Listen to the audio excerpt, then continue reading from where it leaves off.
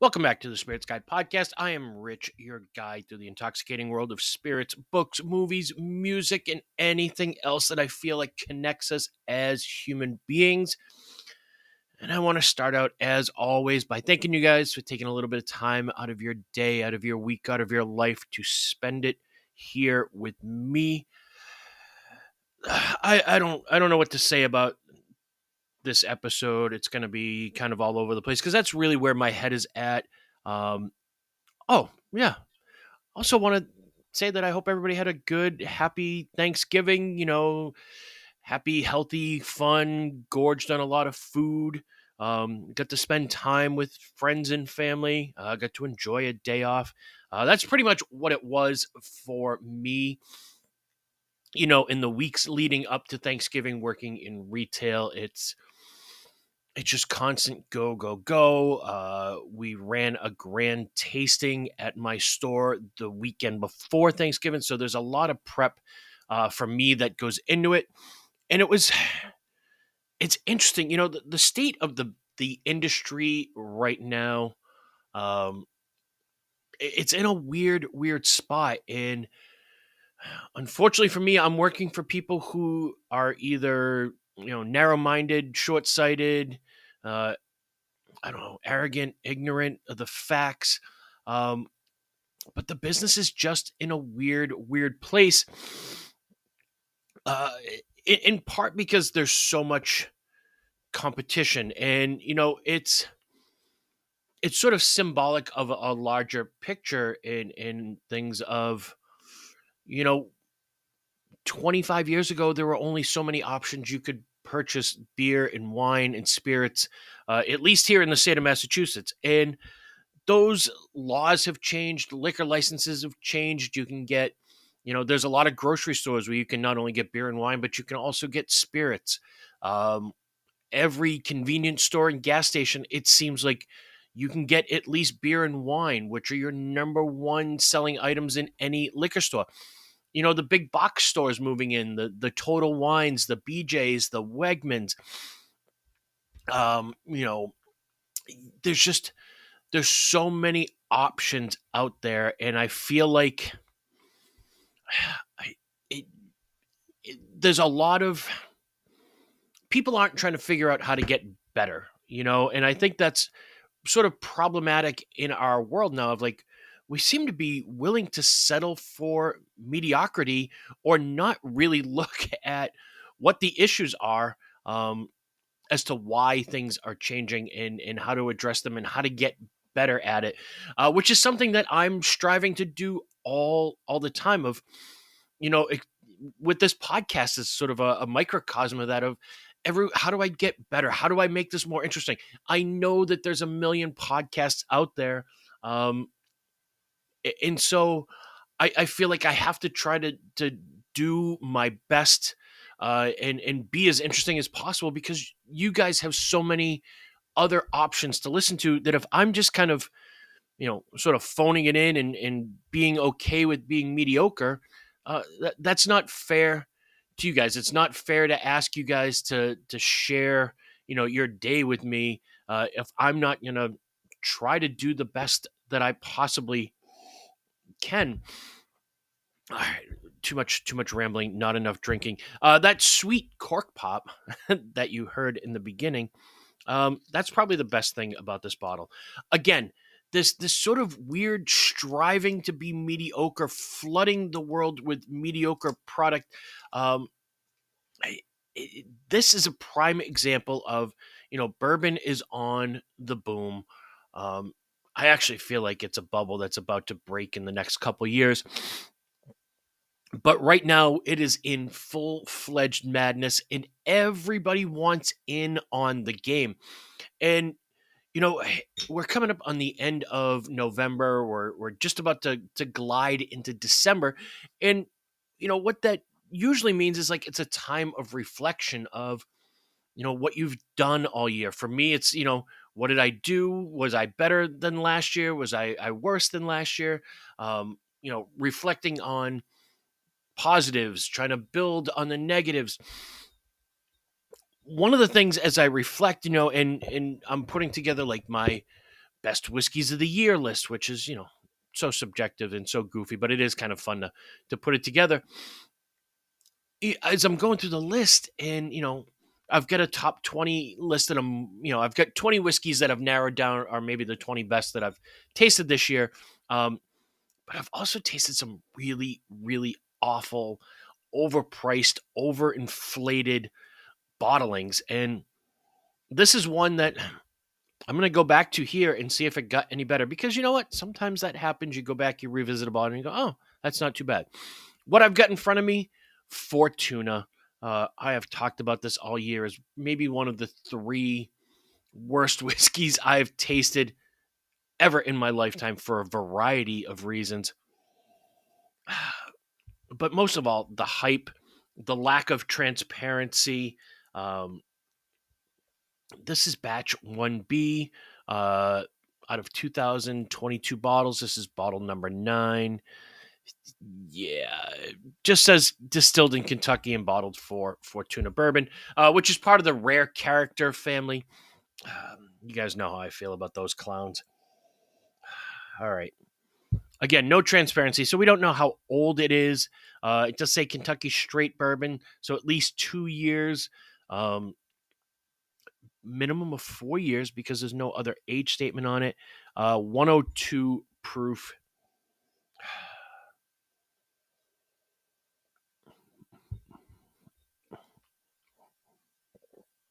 All right. So here's the thing. This bottle dropped with a ton of hype behind it. I don't know, 75, 80 bucks. Whatever it is. That is a really solid $30 bourbon. It's right in line with like just regular Jefferson's or a Redemption bourbon. It's not terrible, but it's not worth the money and the hype. And I know it's not just me that thinks that way, because every store that I see advertise it is trying to flush this out at rock bottom price, because I think we all bought in on the gimmick. And yeah, it's just not great for what it is. So that being said, there just wasn't a lot of bourbons this year that really sort of blew me away. More world whiskeys, more Scotch, some interesting blended American whiskey, some interesting American rye, but not a lot in the way of bourbon. That being said, a lot of whiskey releases, or at least announced releases this week, that maybe give me hope for the future. Maybe. Yeah, let's get into some of the things that are announced, and then as the podcast goes on, I want to talk about some artistic stuff, and really a change of direction for this podcast coming in the new year. And I'm gonna taste some good stuff today. I promise you. Barrel Craft Spirits announcing the release of Foundation. This one really piqued my interest. It's the first release from Barrel that is not released at cask strength. It is going to be a permanent addition to their lineup. I think it's only going out in like 5 states now, and then in 2024 there'll be a national rollout of that. It's a blend of whiskeys, of bourbons from 4 different states: Kentucky, Tennessee, Indiana, and Maryland. I don't know who any of the distilleries are that are supplying these. There's probably NDAs all over the place. But the bourbon is going to be, anywhere from 5 to 9 years. It'll be listed as a 5-year. But there's multiple bourbons from each of these 4 states. Some are 5, 6, 7, 8, 9 years, all different ages, all blended together. Kudos to those guys who are probably the best in the business. And I kind of feel like Barrel Craft Spirits, they don't get the credit for what they do. And, somebody out there is going to be like, yeah, but, all the great press. Yeah, I see like Heather Green gets, named like Master Blender of the Year. Doc Swinson's gets a lot of credit for being blenders. But for real, like Barrel Craft Spirits, my only knock was that, the price points, which, as time goes on, their price points just seem to fall in line with where the market is going right now. but they really are the art of the blend. And there's another release when I talk about it in a second, their New Year release. That's insane what the blend is there. But Barrel Foundation, going to be a permanent edition, should be available here in Massachusetts next year, 2024. 100 proof, it's going to be bottled at. Love that. Around $50 on the shelf. I like that. It's not a daily driver, but it at $50, it's something you'll buy on more than one occasion. It's not $90 like the rest of their sort of core products, the Seagrass and the Armida and the Vantage. Also, from Barrel Craft Spirits, their New Year's blend. This is something they do every year, and this is a holy shit wow breakdown. So the Barrel New Year Bourbon has 8-year Kentucky bourbon, 5, 6, and 9-year bourbon from Indiana, 8-year and 15-year bourbon from Tennessee, 11-year bourbon from Wyoming, and I have no idea who that is. Maybe Driftless Glen. 5-year bourbon from New York, 5-year bourbon from Texas, and 5-year bourbon from Ohio. Oh, and 5 and 6-year bourbon from Maryland. So that's 1, 2, 3, 4, 5, 6, 7, 8 different states.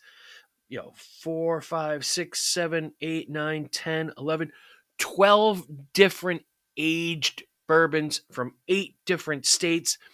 How do you get that blend put together? I would love to watch that process. It's going to be bottled at 113 proof, MSRP $90. Fantastic. And again, if we had to put an age statement on this, and in the press release that I read, and again, people ask me like, "Oh, where do you get these reviews?" Breaking Bourbon, Whiskey Advocate, Bourbon Pursuit, Mash and Drum. There's a bunch of different bourbon news on Instagram. There's a bunch of different places I get a lot of this information from. But the press release I saw had this listed as a 5-year bourbon. Again, numbers don't tell the whole story. Yeah, it'll be listed as a 5-year bourbon if they put an age statement on it, but there's 15-year Tennessee, there's 11-year Wyoming, there's 6-year Maryland, there's 8-year Kentucky, there's 9-year Indiana. It's got to have that 5-year age statement because the age is the youngest whiskey in the blend. So if they put 5-year on there, everybody would freak out, lose their fucking minds. Oh my God, it's a 5-year bourbon. It's just the youngest whiskey. Younger whiskeys and older whiskeys exhibit different characters. When you blend them together, sometimes you get magic. That's what I'm actually going to be looking for. Not going to lie. I don't, everybody else is out hunting Pappy and Blanton's, and it's, this time of year in retail is just absolutely insane. And I'm going to tell you, my friend Peter, who is retired from his career and has now taken on a part-time job at another store, not my store. And so he's getting to see it firsthand. And we've had multiple conversations lately of, all those things that you've talked about over the years, I'm starting to see them firsthand. The craziness, the people coming out of the woodwork, the people, what do you get for good whiskey? By good whiskey, what do you mean? And it's Weller, Elmer T. Lee, E.H. Taylor, Stagg. Like they really think that the only good whiskey out there comes from Buffalo Trace, or what do you get in the back room? As if there's this mysterious back room. And you know what? I'm going to say it. I'm going to say it here. I'm going to say it on the Whiskey Wednesday video for Wachusett Wine and Spirits next week. I'm going to admit there is a mysterious back room. How do you get into that back room? It's different for everybody, but you don't just get to show up and ask to go see the back room. You don't just get to show up when I haven't seen you all year and ask me for something special. No. The people who do know, no. Um, and I have a back room for a reason, because I have to build relationships with my people to get my hands on these bottles. I'm not giving them away to people that I don't have relationships with. Whew, I told you guys this one was going to be all over the place. Heaven Hill Select Stock. This is coming out in 2024. I think these are distillery only releases. These aren't like the Heritage Collection, but they're coming out with a 13-year bourbon and a malt whiskey with a mezcal barreled finish. No price on that. I just saw the press release that they were releasing it next year, but no price. But a malt whiskey with a mezcal barrel finish. Seems a bit out of character for Heaven Hill, but kudos for trying something interesting and different.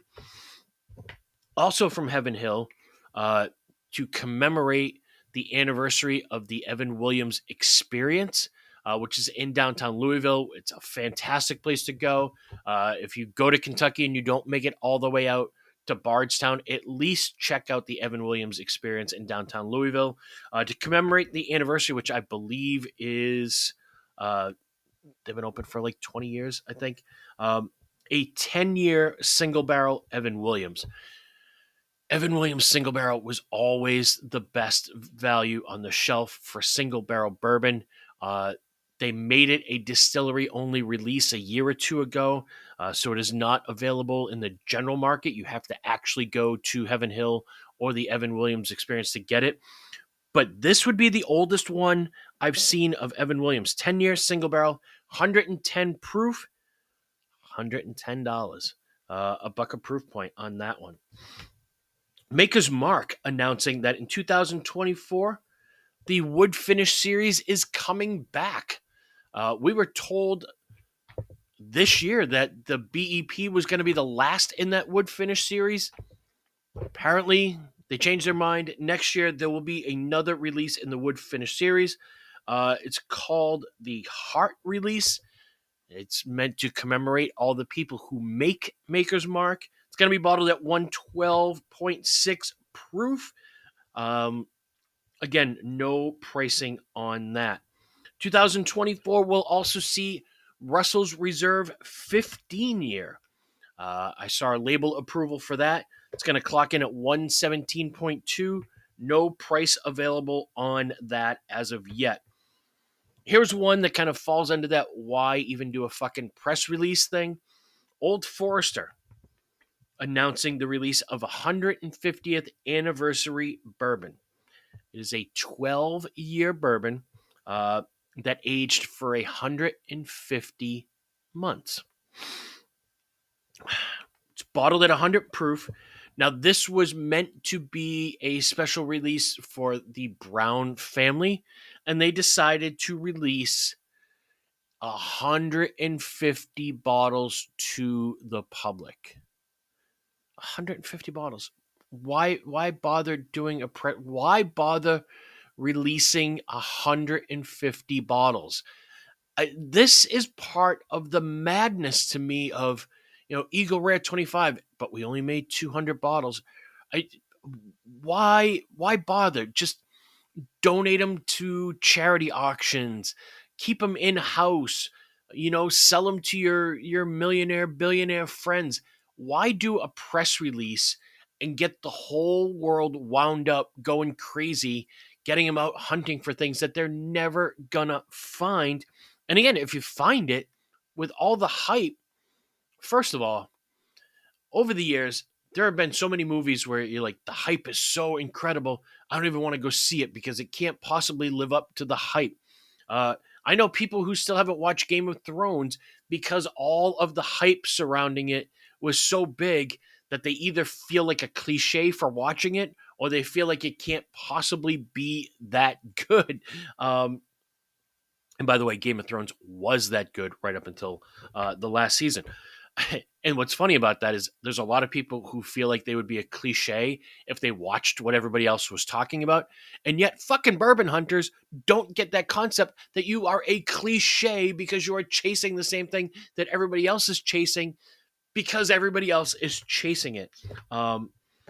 So Old Forest 150th anniversary, 100 proof, 150 bottles, MSRP $2,500. George Dickel doing an 18-year bourbon. The 8-year bourbon from George Dickel, one of the few realistic bourbon releases that came out this year that wasn't a specialty release.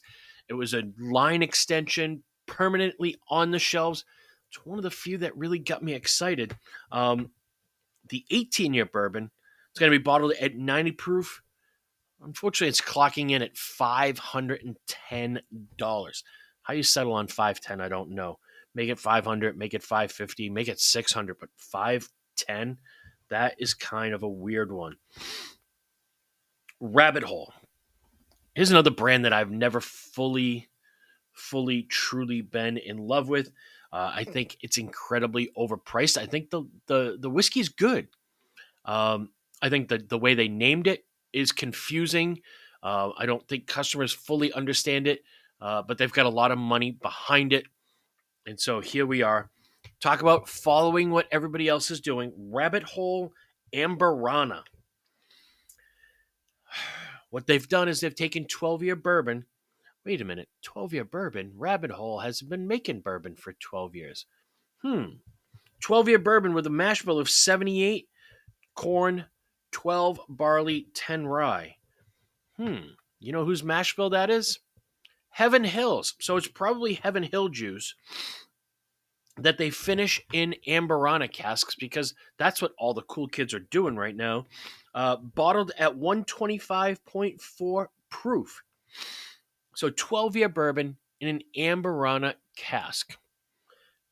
2,176 bottles. Again, not a major release. MSRP, $1,100 a bottle. Are you fucking kidding me? 12-year bourbon, $1,100.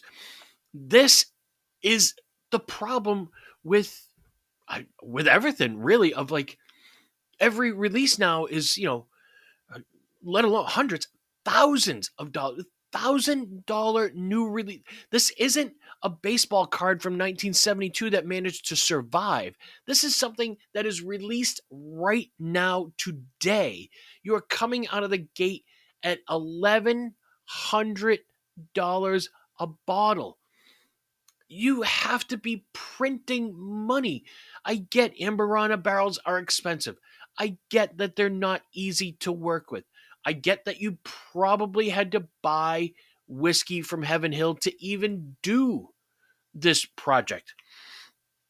And I'm trying to think of how many barrels that would be. It's not a ton, maybe 200, maybe 10 barrels of whiskey total.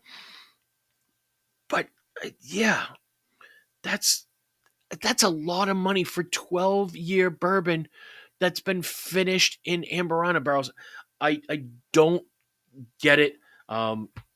It really has kind of pushed me to sort of refocus and relook at kind of the industry as a whole and the whole concept of just some of the ridiculous things of people coming in. What do you got for good bourbon? I've got a ton of great bourbon in my store. It's not all Elmer T. Lee, George T. Stagg, Thomas Handy, Eagle Rare, Buffalo Trace, Blanton's. It's Hancock's Reserve, Rock Hill Farms. I have a lot of really good bourbon. But people are just looking for those status bottles. I had an older couple come in to my store this week and ask my cashier, what do you got? And, what we've got is what's behind the counter, what's on the shelf, what is available for sale. Well, what do you got in the back room? And when my cashier told them there is no back room, they kind of gave him, yeah, right, kind of look. And then when I came out to talk to this customer, yeah, my son-in-law is a collector and, and they, they're looking for this and they're looking for Elmer T. Lee. So, well, I've got a couple of bottles of Gatsby Reserve up there, the Remus Gatsby, which is a highly allocated, very limited bottling. It's a 15-year single barrel bourbon, 300 on the shelf almost. Nah, not interested. It's allocated. It's rare. It's 15-year MGP. You know it's going to be good. No. Why? Because it doesn't say E.H. Taylor, Blanton's, Weller on the label.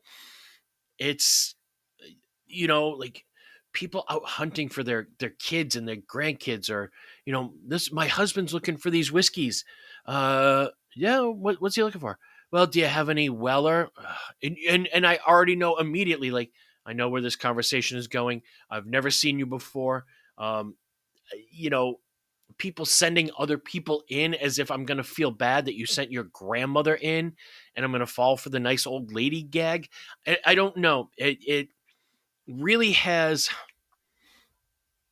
changed sort of the way that I feel about the industry and spirits, and just being a part of this messy machine. Now, the positive is that nobody is really talking about great Irish whiskeys or great scotches or quirky bourbons like Redwood Empire. So I can still get those things. Rebel 100.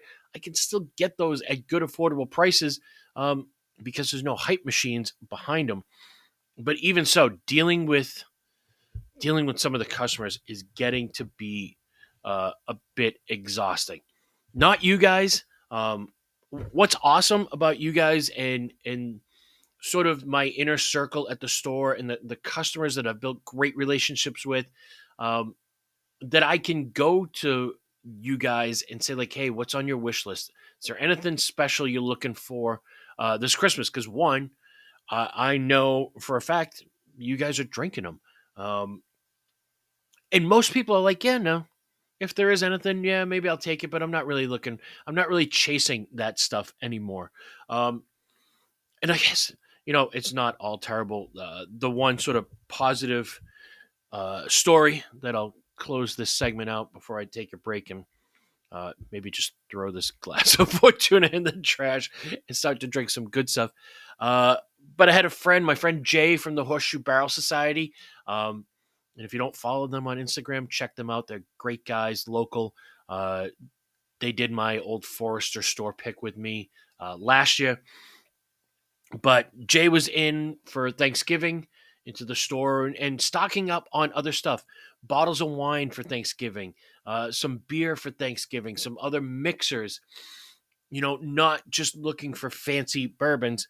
And I happened to have a bottle of Four Roses Small Batch Limited Edition that I know Jay was looking for. And I went up to him and I said, hey, I've got this bottle. If you're interested, want to make sure, because my thing is always I want to make sure the right bottle gets in the right hands of the right people.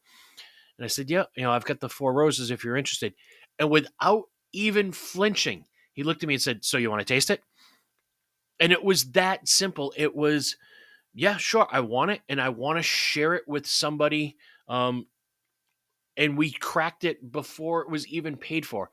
And I got to tell you, it's maybe one of the 5 or 10 greatest bourbons I've tasted. And I'll add that to the list of the amazing whiskeys that I have tasted this year, which kind of balance out this Fortuna.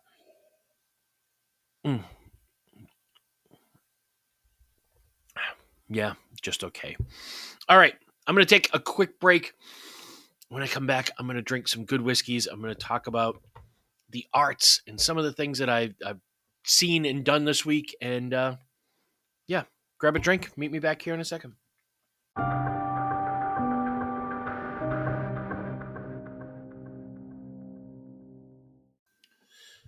All right, I am back, and like I mentioned, this year I have tasted some of the absolute best whiskeys I have ever tasted in my life, including the 3 best bourbons I've ever had. Now, when it comes time for me to put together my best of list, they don't qualify according to what my criteria is for for that list. And usually my criteria is, well, they'll qualify for my personal list. But when I do my best of for the store for Wachusett Wine and Spirits, you know, I do my criteria of it has to currently be available in the store. It had to be new to the store this year, not necessarily a new release, but new to the store at least. Um, it can't be a store pick. Ooh, that was a nice one. Let me redo that. There we go. It's a nice little cork pop. Yeah, no store picks allowed on the best of list, and no. Well, a lot of the specialty releases get disqualified at the store because usually by the end of the year they're not around. For my personal list, and I'll reveal it as we kind of go on, but some of the best whiskeys I've tasted this year: Maker's Mark Cellar Aged, Parker's Heritage, the double oaked bourbon from earlier this year, the Russells that I tasted with my friend Derek. Three of the greatest bourbons I have ever tasted in my life. Four Roses Small Batch Limited Edition, but it's kind of not fair to me with lists and listing things like that because not everybody has access to them. So I try to keep that balance again, especially for the store, because at the store, like, part of it is me declaring like these are the best whiskeys that we've brought into the store this year. But it's also, I want people to be able to experience what I experienced. So while, there's a pretty good chance that Maker's Mark Cellar Aged might be my whiskey of the year, it's like a tree that falls in the forest and nobody's there. Does it make a sound? Who gives a shit? There's nobody there to hear it, even if it did make a sound.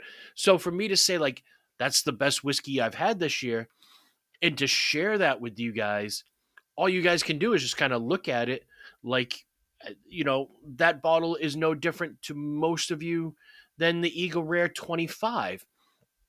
It's just not something most people are going to be able to find in the wild. And what's interesting about that Maker's Cellar Age is I haven't seen anybody really posting that anywhere. I haven't seen anybody post that they found it in the wild. I haven't seen anybody post that they drank it. I'm sure somebody did, but I haven't seen it in any of the usual sort of sites and things that I follow on Instagram and on Facebook. I haven't seen it out there. All right, that cork pop signifies that things are about to get better in the whiskey department right now. I've got in front of me the Iberian series from Redbreast. So what I have here, that cork pop, is the Redbreast single pot still Lustau Sherry Finished Edition. Next to it, I have the Redbreast PX Sherry Edition. And then I also have a sample that was given to me by my great friend Peter of the Redbreast Tawny Port. So I have all three of the Iberian series Redbreast in front of me. This promises to be fantastic. All right, stats on this one. 92 proof. There's no age on this, but I want to say it's like 8 to 11 years. I'm not sure how long they finish it in the Lustau sherry barrels. What amazes me too is that, we sell plenty of this when it's in stock, the Redbreast Lustau, which is now a permanent addition to the Redbreast lineup. And yet, not enough people walk over to the wine section and grab a bottle of Lustau sherry to taste the ingredient on its own. That is mind-blowing to me, why people, they know the word Lustau, they know the word sherry finish, but I challenge you, if you've never had sherry, if you've never had Oloroso sherry, or if you've never had PX sherry on its own, do it. It's wonderful. It's delicious. Um, and it will help you to break down some of the flavors when you're tasting these sherry finished whiskeys. Oh man, that smells so good. So, Thanksgiving week, again, I worked like a dog, beat myself up. I needed some downtime. Um, and I had a couple of things kind of cooking. And the first one was, I've kind of made a commitment to myself that I want to go to the movies more often. Um, I feel like I'm turning into that old get off my lawn guy, but really, I also feel like we are losing a sense of our culture and some of the best things that we can experience as humans. And as technology grows, we don't actually have to experience things. We don't have to go to the movies and have a collective human experience. We can just stream it on our phone, on our tablet, sit at home, watch Netflix and binge whole series. And I like doing that, but I don't want to lose the experience of going to a theater. I don't want to lose the experience of seeing it on a big screen with surround sound, with hopefully other people. I don't want to lose the experience of having shitty nachos and nacho cheese and a bag of Swedish fish and ruining my diet, and having to come home and take a whole bunch of insulin. There's there's just something to the experience of putting in effort. Maybe this is the central theme of everything going on right now, sort of in my world and in my work environment, is people are looking for the easy way and not the right way. It's what we're seeing in bourbon. Like, oh, we got a new bourbon release and we're launching at $100 a bottle. Hello, Blue fucking Run, or Cream of Kentucky, Kentucky Owl. Like, you're not building a brand, you're just building a collection of specialty releases. Why? Because it's easier that way. It's easier that way than trying to do what Jim Beam or Jack Daniels or Heaven Hill does, which is make a million cases of really good bourbon that taste consistent. Jim Beam White Label, fantastic. Jim Beam Black Label, fantastic. Evan Williams Bottled and Bond, fantastic. Maker's Mark, fantastic. They make tens of thousands, hundreds of thousands of cases of that consistently, and they can sell it affordably. That's hard. Coming out with a specialty release, buying some of Jim Beam's juice or Heaven Hill's juice that they already made and aged, or MGP juice, and then just sort of putting your own little spin on it. Yeah, that's much easier than actually doing the work and having to sell it on a volume basis rather than try to make all your money, slow, fast nickels, slow dimes. They're making slow quarters, but it's harder to make the fast nickel because you have to be engaged and do it every single day. And there's nothing wrong with finding the easy way every now and then. Sometimes the best way is the easy way. But I don't want to lose actually putting the effort in to get dressed, get in the car, leave the house, drive somewhere else to go see a movie. That takes effort. It takes getting out of the house. It takes driving.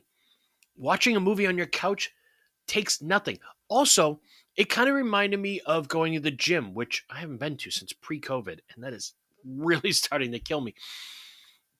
But I could never work out in my house. I go to the gym because that's the space where that's what you do. You go there for that purpose. There's no distractions. I know what I'm here for. I go to work. I know what I'm there for. I go to the movies to watch a movie. I like the fact that they put up on the screen, don't use your cell phone, because it reminds you to disconnect. When you go to the movies, you disconnect from the real world and you experience whatever is on the screen in front of you, whether it is a piece of shit or not. You're You're present. You're there. You're not on your couch. How many times when you watch a movie on your couch, are you on your phone? You're texting, you're checking Instagram, you're checking your messages. You're not focused and present. And that's what we're losing in this world is the ability to be present. Presence, focus, empathy, humanity.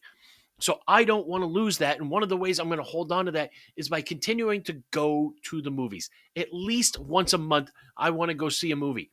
I don't even care if it's a piece of shit, but I want to go do that because it forces me to disconnect from life and my phone and everything else and be there either alone or with the person that I'm sharing that movie experience with and be present in that moment. It's priceless. It gives you something to talk about in the future. And this week, yeah, I saw a complete fucking turd. It was Thanksgiving night. We decided to go to the movies. Because, I mean, what else do you do on Thanksgiving night? Everybody else is closed. There's nowhere else to go. I don't really have any family, just my girlfriend and I here. We had dinner together and we decided to go to the movies. Going to see the movie Thanksgiving on Thanksgiving seemed like a great idea. It's a horror movie. My girlfriend likes horror movies. I'm not a huge fan. But it was something we could do together outside of the house without cell phones distracting us. It's got Patrick Dempsey, McDreamy. Hello. It's got Lewis from the TV show Suits, which, by the way, I've started to watch Suits. I'd never watched it before. I'm much late to the game. Fantastic writing and fantastic acting. I'm almost on season 4. I'm sure I'll talk about that show in the future. So it's got some good cast. Eli Roth, legit director. What a piece of shit this movie was. If you're looking at it going like, oh, I'm down for a good horror movie, Thanksgiving, it's set in Plymouth, Mass. The movie is terrible. Awful. So many plot holes. It's like Swiss cheese after the mice got through it. There's so many holes. There are so many references and accents that only relate to New Englanders. Like I got a lot of the references, but I was like, if you live in like Wyoming, this shit is not gonna make sense to you. Terrible, terrible movie. That being said, I couldn't be happier that we went because I supported the movie theater. I support movies. I question how a piece of shit like that gets released. I question the people in the back row who clapped when the movie was over because it was so terrible. But that being said, even the worst movie you could see is a better experience seeing it in the theater than it is at home because it requires effort, because it requires presence, and because it's a shared human experience. It's not the same way it was when I was a kid and there'd be 100 people in the movie theater, just me, my girl, and maybe 12 or 15 other people. But even for my girlfriend and I to get to share that experience together, those are memories. Those are moments. Those are things that matter. All the TV shows you watch from the comfort of your couch while texting and not paying attention to it, those things are forgettable. Going and living it, those are what makes memories. All right. Redbreast, Lustau. What we're going to do is we're going to decide which one of these 3 is the best.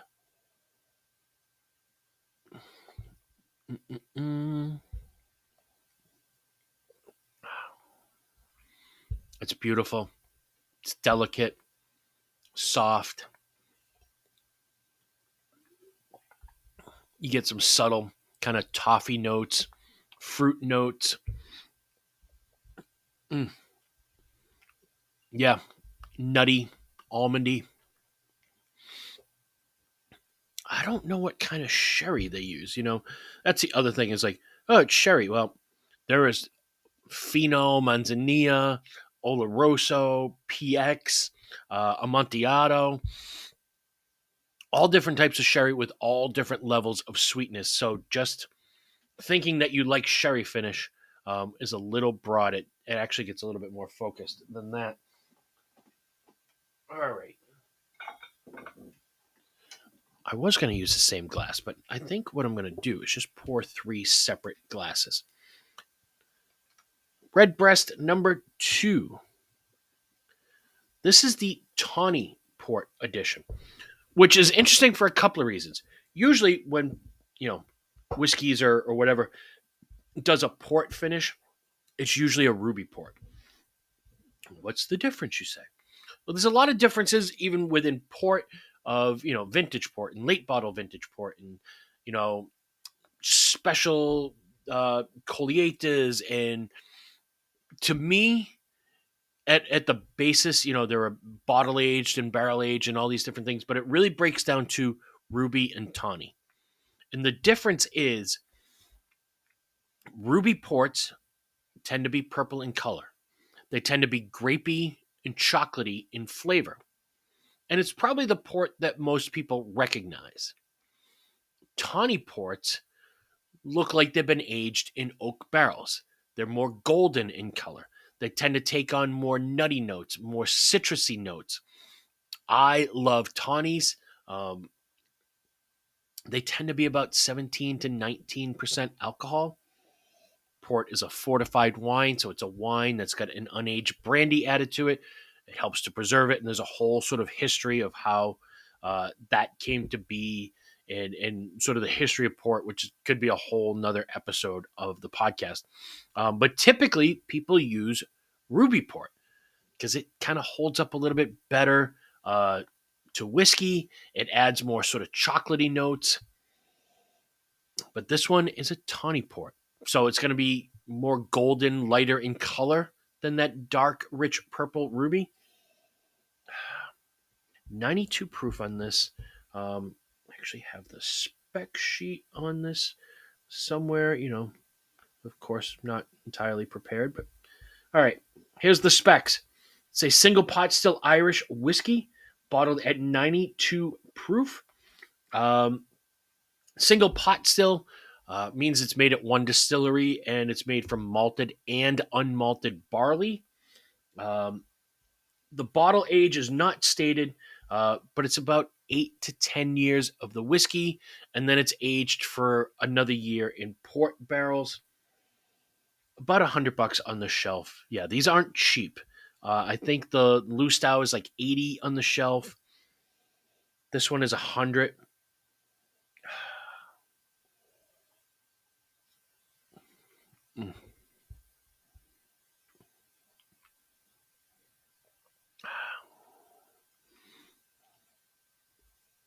Again, when you finish a whiskey, and we've talked about this so many times, you're either doing it to smooth out the rough edges, add another layer of flavor, or mask really bad whiskey. This is just adding another layer of flavor. I almost wish that I had just the regular Redbreast available, but I killed that recently. Again, soft, light, elegant. That nuttiness, honey kind of on the finish. That squeaky sound means something good is coming. That was nice. And Redbreast number 3.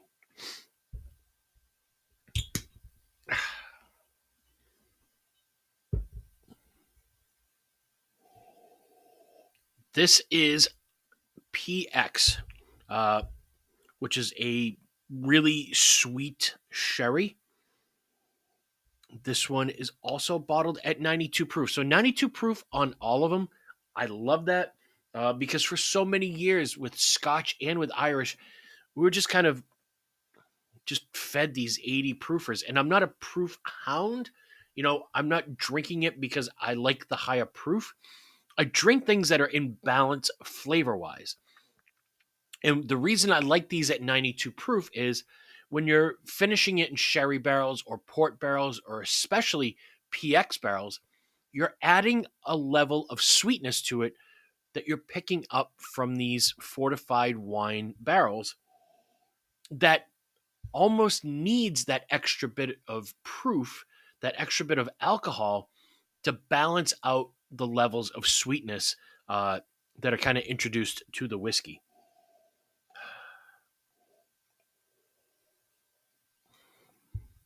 Mm, mm, mm, mm, mm.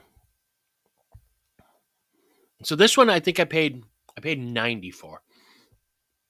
So I think the Lustau is 80, the PX is 90, the Tawny Port is 100. Um, that may vary from place to place. If you can even find this stuff, I know there's not a ton of PX in the marketplace. Um, the port, I haven't seen that. Again, that was a sample gift from my dear friend Peter. Wow. I mean, that is so rich. I will put that up against Macallan or Dalmore any day of the week. I don't give a shit. I will put that up against Macallan or Dalmore any day of the week. If you are a sucker for sherry bombs like I am, this one is for you. Mm, mm, mm, mm. I'm actually going to grab a fourth glass here and I'm going to do a little experiment. So, yeah, Thanksgiving night, I went to go see the movie Thanksgiving. Not great. Um, but a fun experience nonetheless. And you know what else I love about the movies? There's a nostalgia there that maybe I don't know if everybody gets, but like you can still get some of the same candies. Goobers, um, Swedish Fish, which is always Swedish Fish is my go-to movie theater candy. Um, Snow caps, raisinets, obviously popcorn. With lots of butter and a giant drink. Which, what's interesting is like, unfortunately, movie theaters don't make enough money on movie ticket sales anymore. That they really do rely on those concession sales to kind of keep the lights on and keep the bills paid. Mm, man, all right. My initial reaction out of the three, the PX is my favorite, hands down. That is a strong contender for even whiskey of the year too. I'm gonna have to see if I can get more of that into the store because if I can have it on the shelf, then it will qualify for my end of the year best of listing.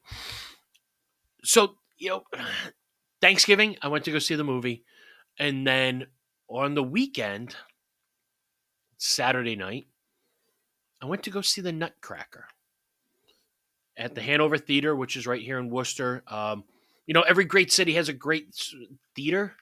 Um, Arts really are part of the culture, and what makes it a great city. Really, is you need art and you need culture.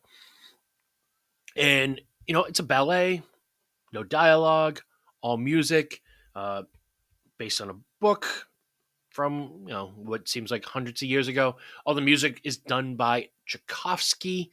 Um, People are always amazed when I have like favorite composers. I love classical music.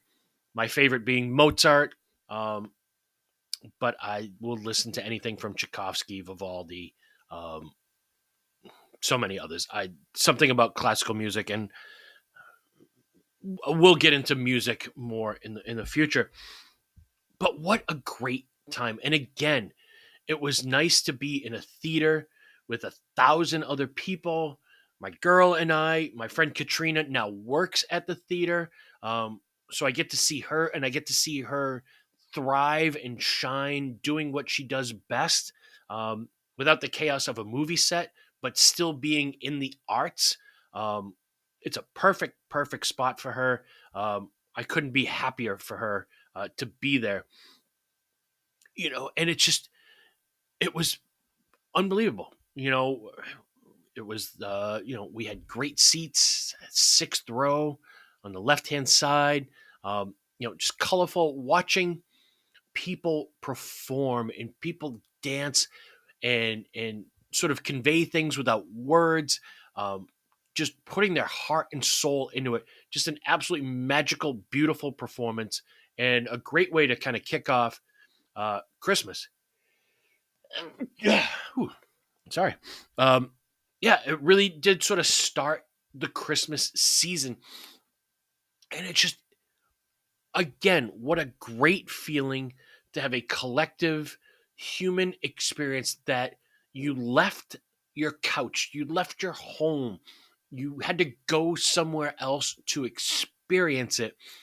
No cell phones, no texting, no checking. You're there, you're present, you're enjoying art and creativity, and you can feel passion.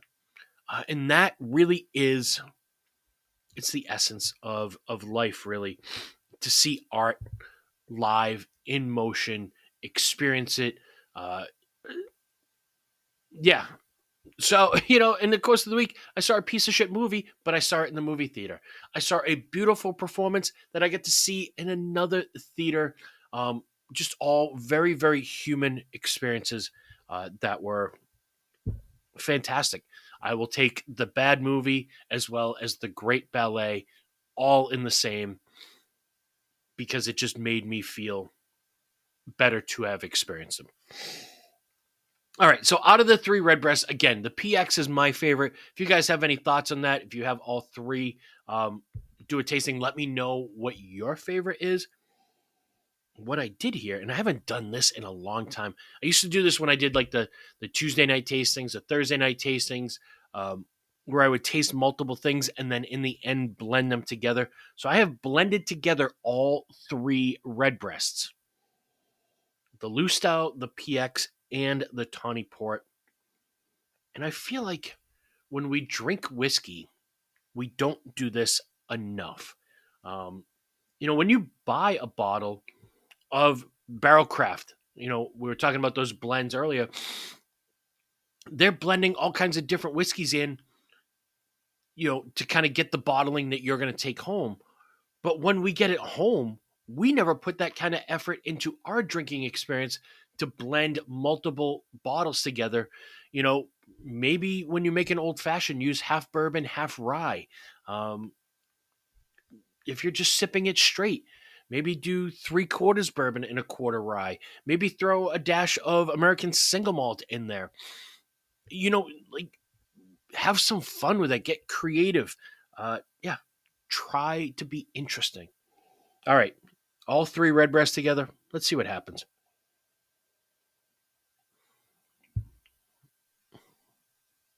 Mm. Oh yeah, that's fantastic. I just did equal parts, but wow, do they mesh perfectly. Oh, they leave such a nice, lingering finish. Whew, that is delicious. If you guys are out there listening and you have one or two of these bottles and you need a little bit of the third, if it's the Lustau or the PX, reach out to me. I will be happy to pour off a sample for you guys. All right, I'm going to take one more quick break, refresh my glasses, and be back to talk about the rest of this year and what the future holds for this podcast.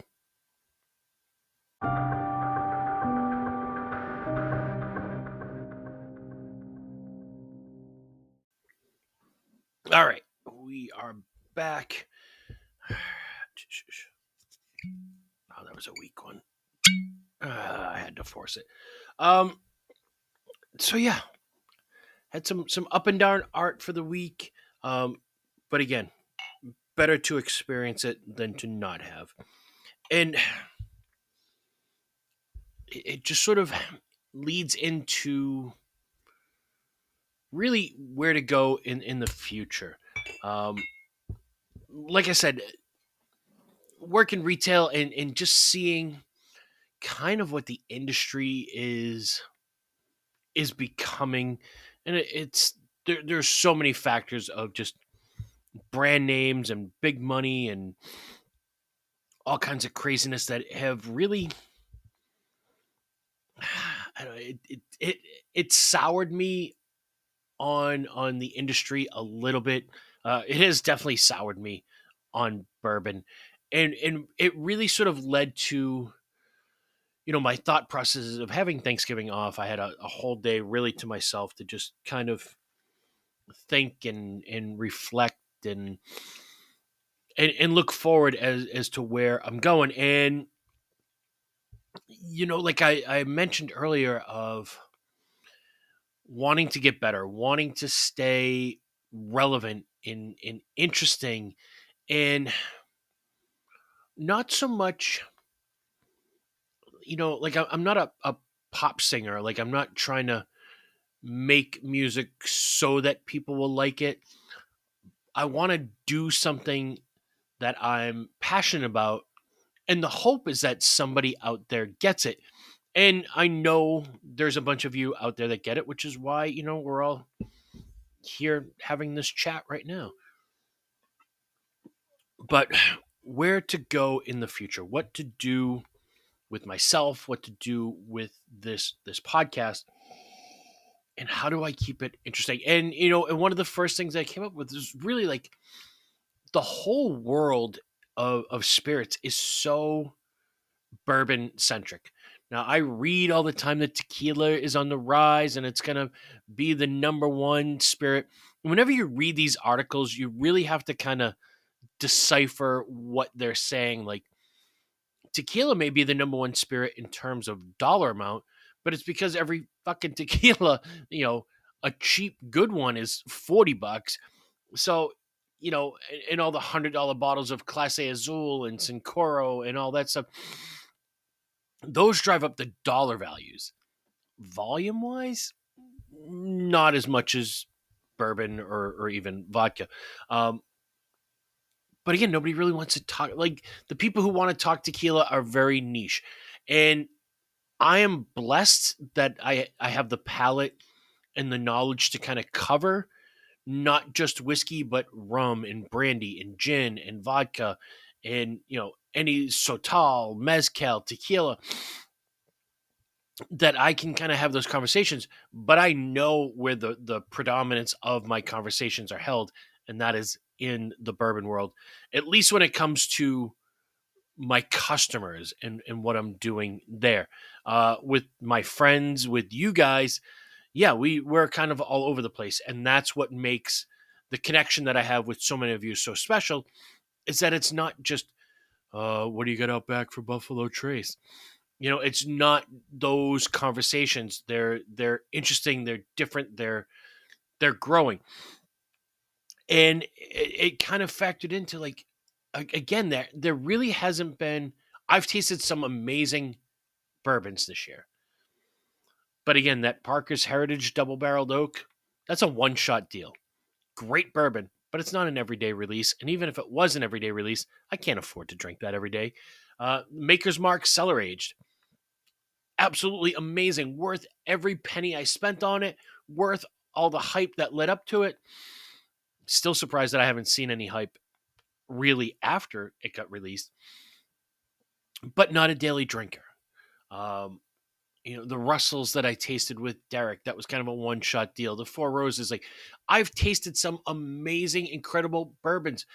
We just tasted, the Remus and the Yellowstone, amazing bourbons, but they're one-shot deals. That gets me excited to a degree, but I don't know that I want to keep hunting those specialty bottles.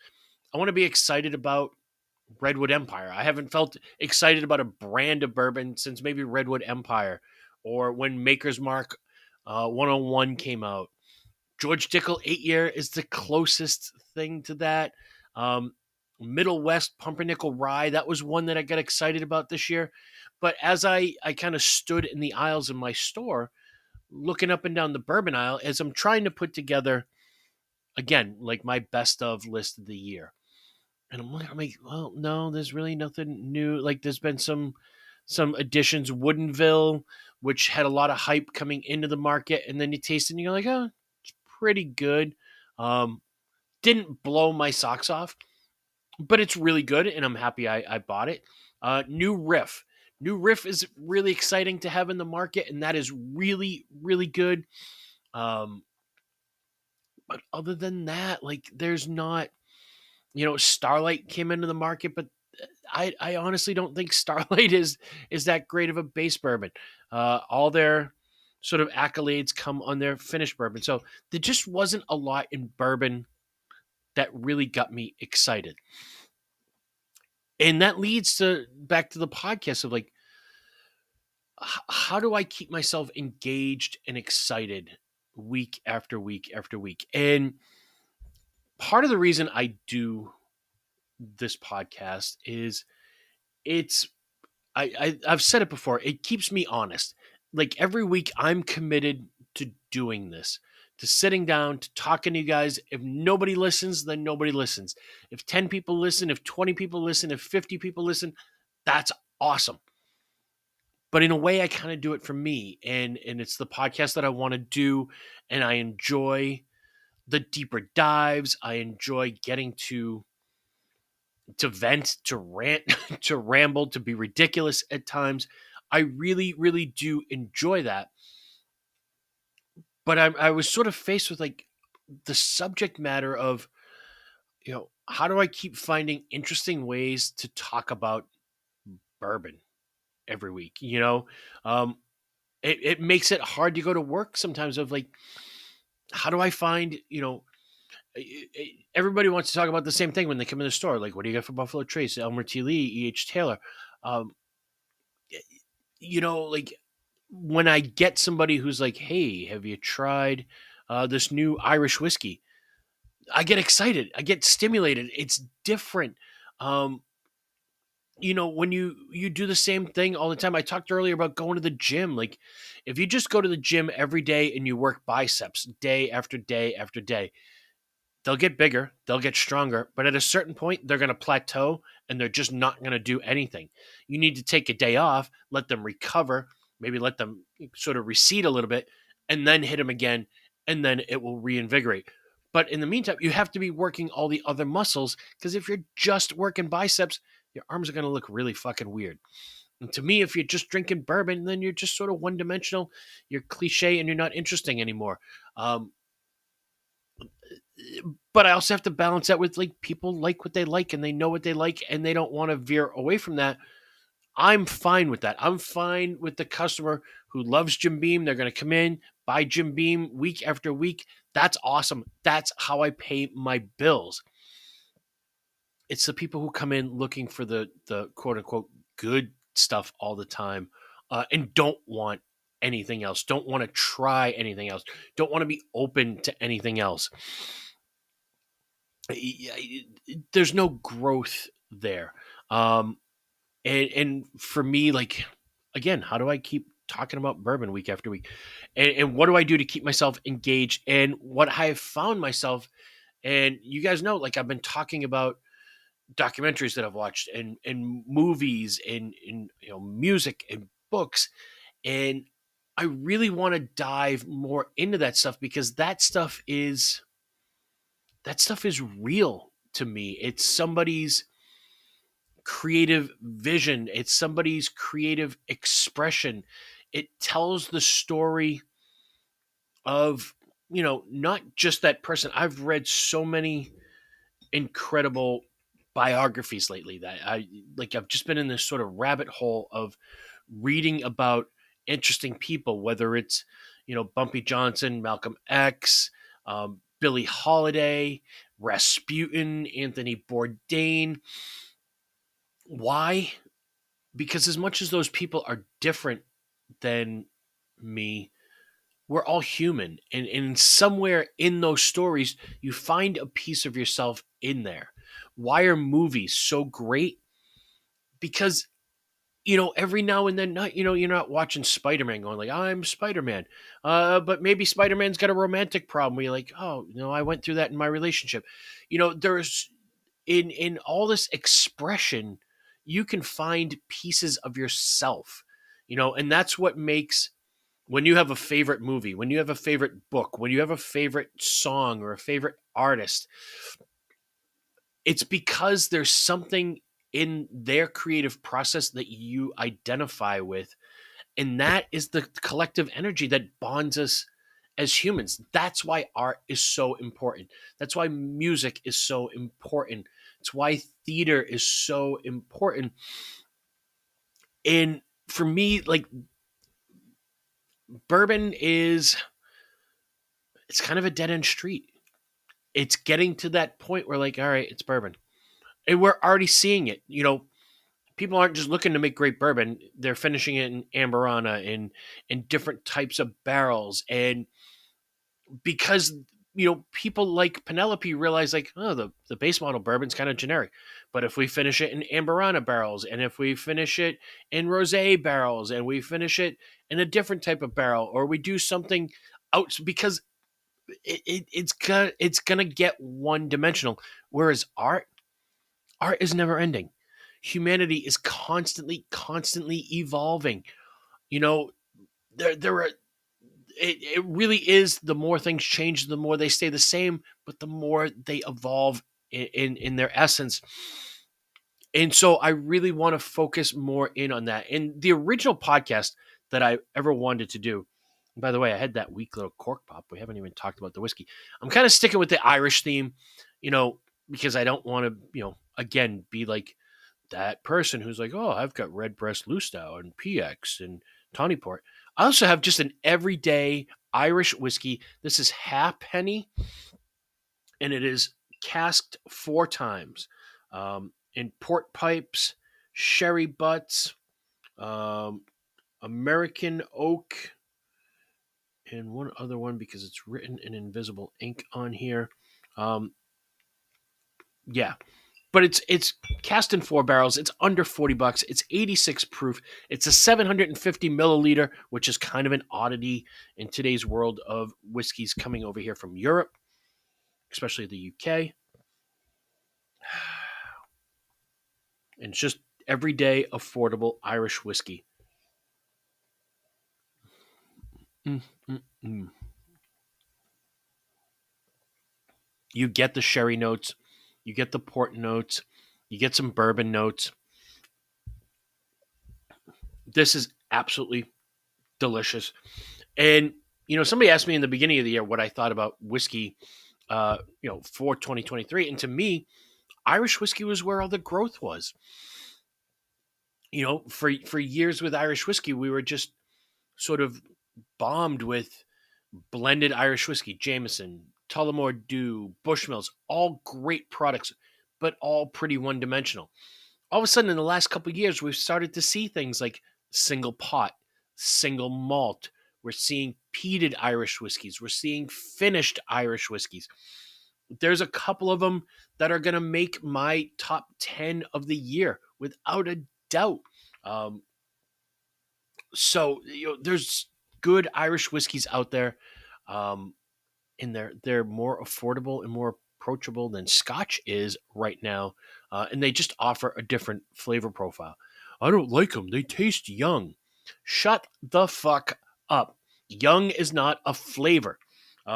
If there is one thing that the Maker's Mark Cellar Aged proved, aging it in a 55-degree cave for 4 or 5 years is not the same as aging it in a 110-degree rickhouse for 3 years.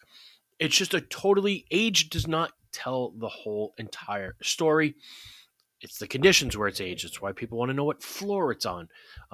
But you start to change temperatures and climates. And in Ireland and in Scotland, where it doesn't get to be 110 degrees, it's a pretty consistent 65, 70 degrees all year round. You can age those whiskeys forever. I talked about, Scotch whiskeys that are 50, 60 years old. You would never get that in Kentucky because in 50 years, you'd have a pile of dust. Not only would the barrel be empty, but all the wood would have fallen apart and crumbled in 50 years. So, to say, like, I tried that Irish whiskey, it tasted kind of young. You're a moron. It just doesn't taste big and bold and oak bombed because it hasn't sat in, 110-degree Kentucky summer. But they're fantastic. They're elegant. They're stylish. They're less brutish, and just more finesse in style. And that Halfpenny is That's a great, great value. That's on the shelf in my store all day long. Now, the last whiskey that I'm going to taste, I'm going to be that guy. This is one of the whiskeys that, once it tips that $100 point for me, I'm usually not buying a second bottle. Oh, yeah. But this was one that I had to. And this was a sample that was given to me by, I believe, my friend Craig gave me a sample of this. I tried it. I was blown away.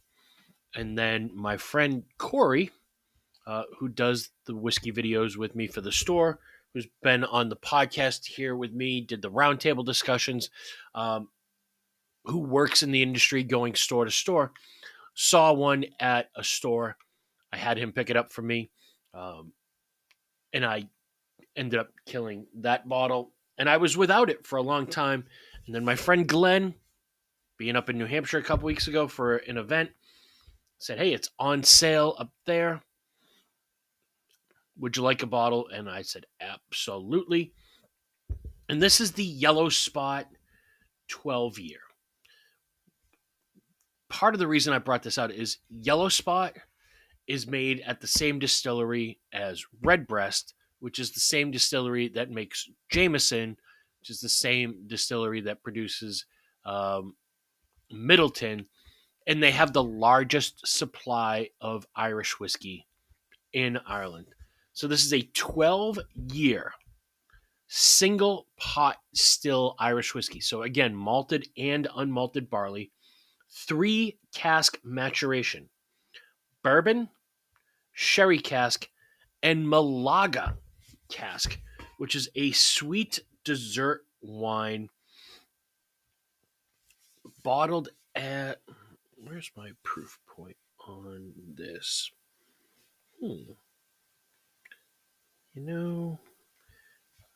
Let's pull the bottle back out of the tube. Should be right there on the front. Yeah, 92 proof. So same proof point as the Redbreast.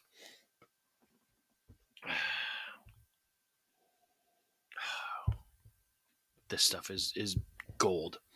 So, where am I going with all this? I don't know what's going to happen job-wise. I'm the kind of person that needs to grow, needs to be stimulated, need to be creative.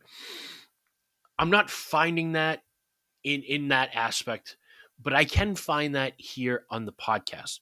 So for the rest of the year, it's going to be a lot of reminiscing because I feel like, not that I'm advocating like resting on your laurels, which is, part of what I deal with on a personal side in my job where, I work for people who have been successful for many, many years and don't want to evolve anymore and are perfectly content to say that I've been doing this for 50 years.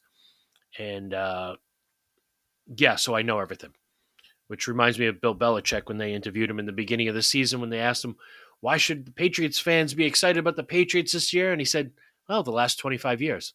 That doesn't show me what you're doing today. It doesn't show me where you're going tomorrow. It shows me that you're content to just stand on what you've done in the past and then let everybody else pass you. That's my job. Here, why should you be excited about the podcast going forward? Because I'm going to change things up. I'm going to do more things that are interested to me. You're going to get more passion from me from where I want to go with this. So the rest of the year, I'm going to spend a lot of time reminiscing about what an incredible, incredible year I have had, and also an incredibly difficult. But, having been to Kentucky, been up to New Hampshire a few times, done a lot of traveling, seen a lot of shows, tasted a lot of amazing whiskeys, met some incredible, incredible people in the industry. There's a lot of that to kind of reflect on and take in and appreciate. And I really, even now, I don't know that I fully appreciate the time I spent in Kentucky because it happened so fast. And then, as soon as it was over, things happened after that. and I never really got a chance to reflect on that. So I really want to spend some time in December reflecting on that. We're going to talk about, the best whiskeys of the year that I've tried, some of the best spirits of the year that I've tried, some of the best documentaries, TV shows, movies that I've seen, some of the best music that I've heard this year.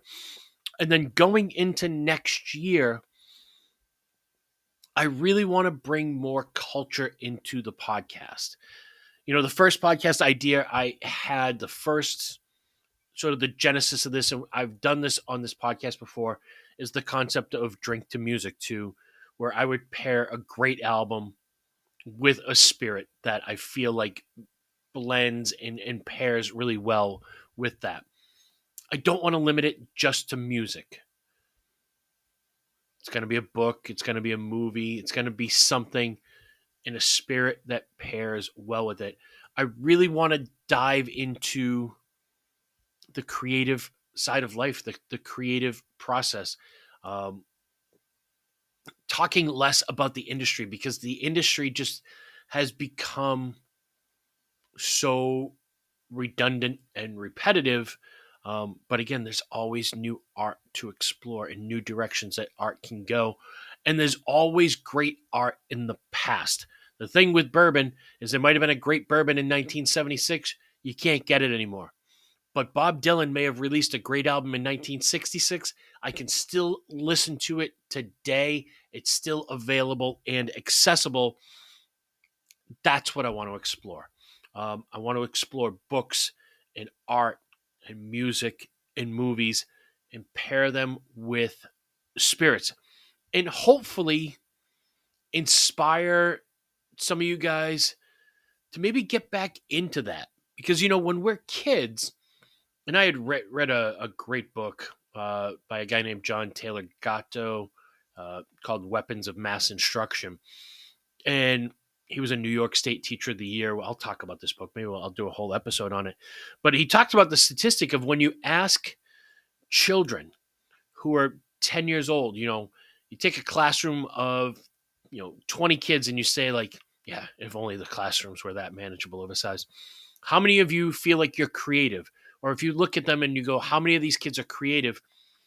15 to 18 out of the 20 are creative kids. They like to draw, they like to color, they like to sing, they like to dance. Take those same 20 kids by the time they're 18 and ask them how many of them are creative then. It's been cut in half because they're on the wheels of life, whether it's dating, sports, whatever. Ask them by the time they're 28, maybe one or two of those kids is still creative. Why is that important? Because creative people are intelligent people, and intelligent people are critical thinkers and they ask questions. Once you lose the creativity, you lose the desire to ask questions.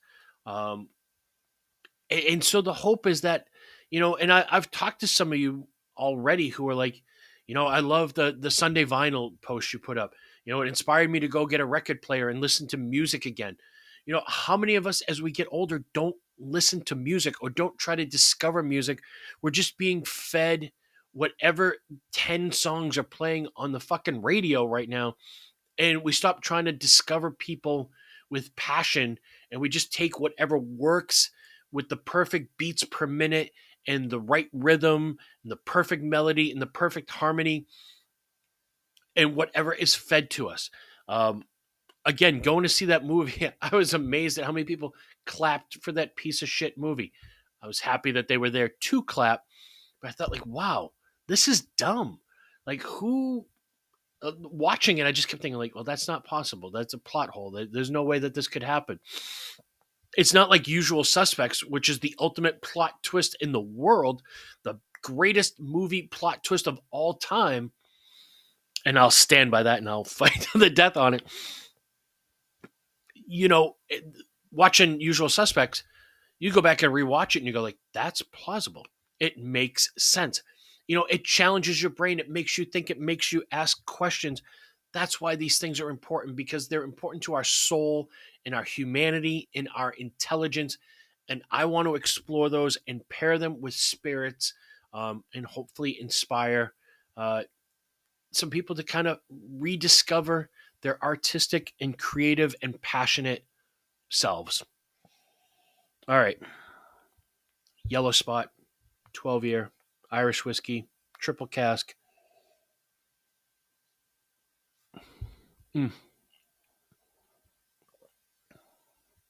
Just the right amount of alcohol.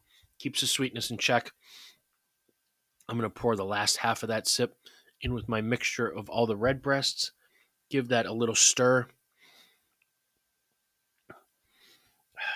Yeah, if you see any of these red breasts or that Yellow Spot out in the wild for a good price, they are worth the pickup.